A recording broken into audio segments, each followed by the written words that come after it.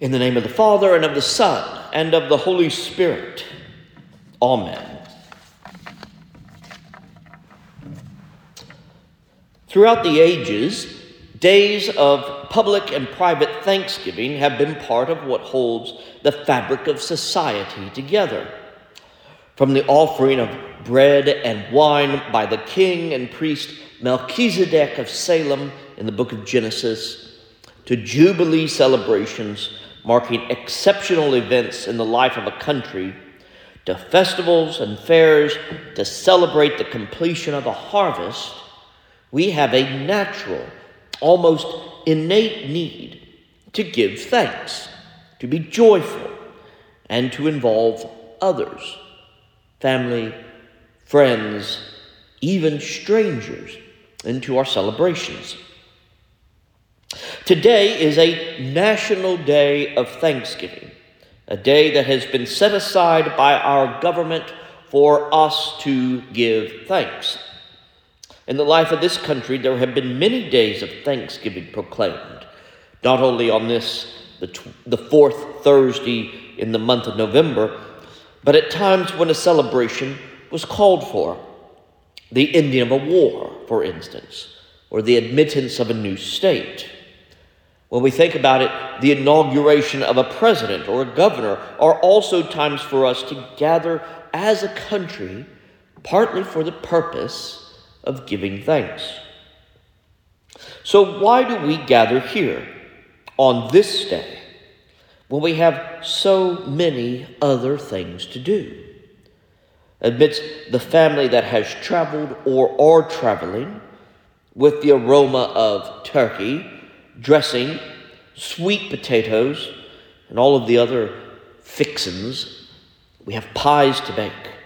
There's sporting events to watch, Christmas shopping to do, the regular daily hustle and bustle of our lives with deadlines and appointment that never seem to end, and whatever else may be happening in each of our worlds.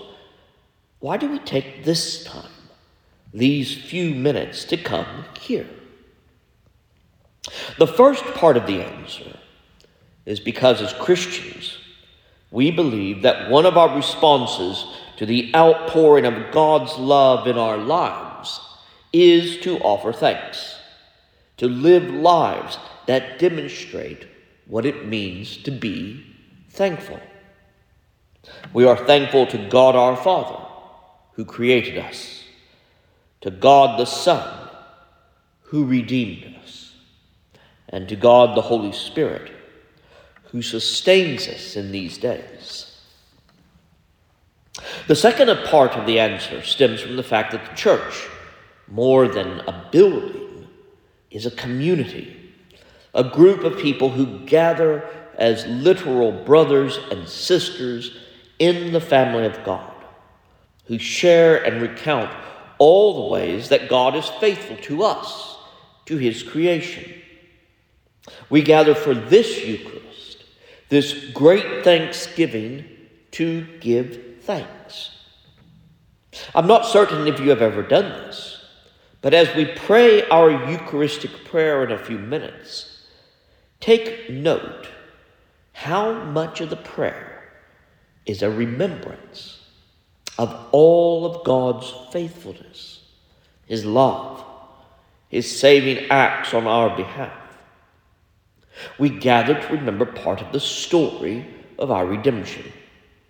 And in that remembering, we offer our own thanks.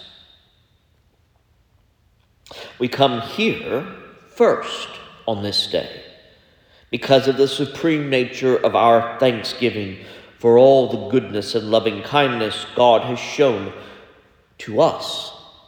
And he has shown that chiefly through the redemption of the world by our Lord Jesus Christ. Our ultimate thanks in all things is always first for this great gift that has been given to us. When we give thanks to God first, everything else falls into the place where it should be. We are then able to give thanks for our family, the blessings we have received from them, We can give thanks for our nation. And in this time of national angst, it is good for us to pause and count the real blessings of living in these United States. We can give thanks, especially after the last several years of pandemic, market crashes, mass shootings, and even the personal challenges of foreboding diagnoses, death of those who are close to us. We can pause and give thanks for the blessings that each of us experience each day, even amid the tragedies of our national and personal lives. The third and final part of the answer why we gather is thanksgiving is a practice that we engage in, something we learn from, and also that we must actually practice it. We must practice giving thanks to prevent us from becoming jaded or sardonic in this life.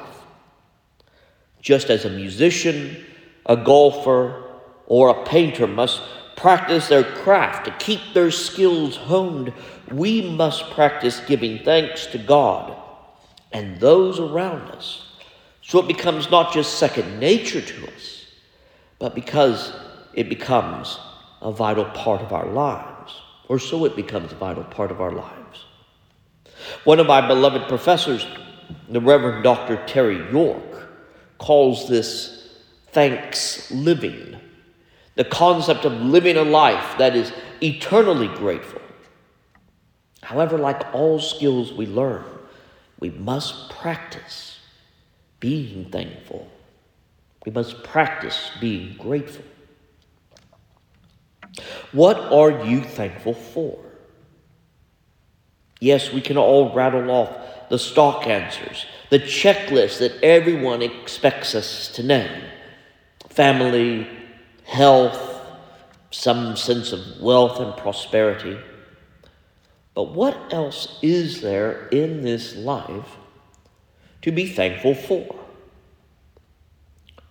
Perhaps today, during your meals, a good place to start our practice is to think for a moment or two about what it really takes to make our meals. Yes, there are the cooks, our family members and friends who are chefs for the day. But what about the people who stock the shelves in the grocery store? Or the farmer who grows the fruits and vegetables, tends the trees that bear the nuts for our pecan pies? The people who raise, feed, and eventually butcher the meat that we eat. And also for the animals themselves who sustain us by their very lives. When you give thanks for your food today, and not just today, but every day, take the time, it's just a few seconds, to remember that all of these people have their hand in giving us something that is vital for our living. And then learn to do that with other parts of your life. Are you thankful for the people who assembled your car, built your house, paved your streets, hired you to work, taught you in school, protected you from harm? Learn to practice giving thanks to Almighty God for all the blessings that we truly do experience in this life. But also, learn to practice coming here, to give your own life in thanksgiving to God for His most inestimable love. That is part of the reason why we as Christians gather weekly, even several times a week, to render unto God the praises and the thanksgivings of our hearts. And that is what we do now in the Eucharist. Here we offer and present unto thee, O Lord, ourselves, our souls and bodies, to be a reasonable, holy, and living sacrifice unto thee, in thanksgiving for all the blessings bestowed upon us. Amen.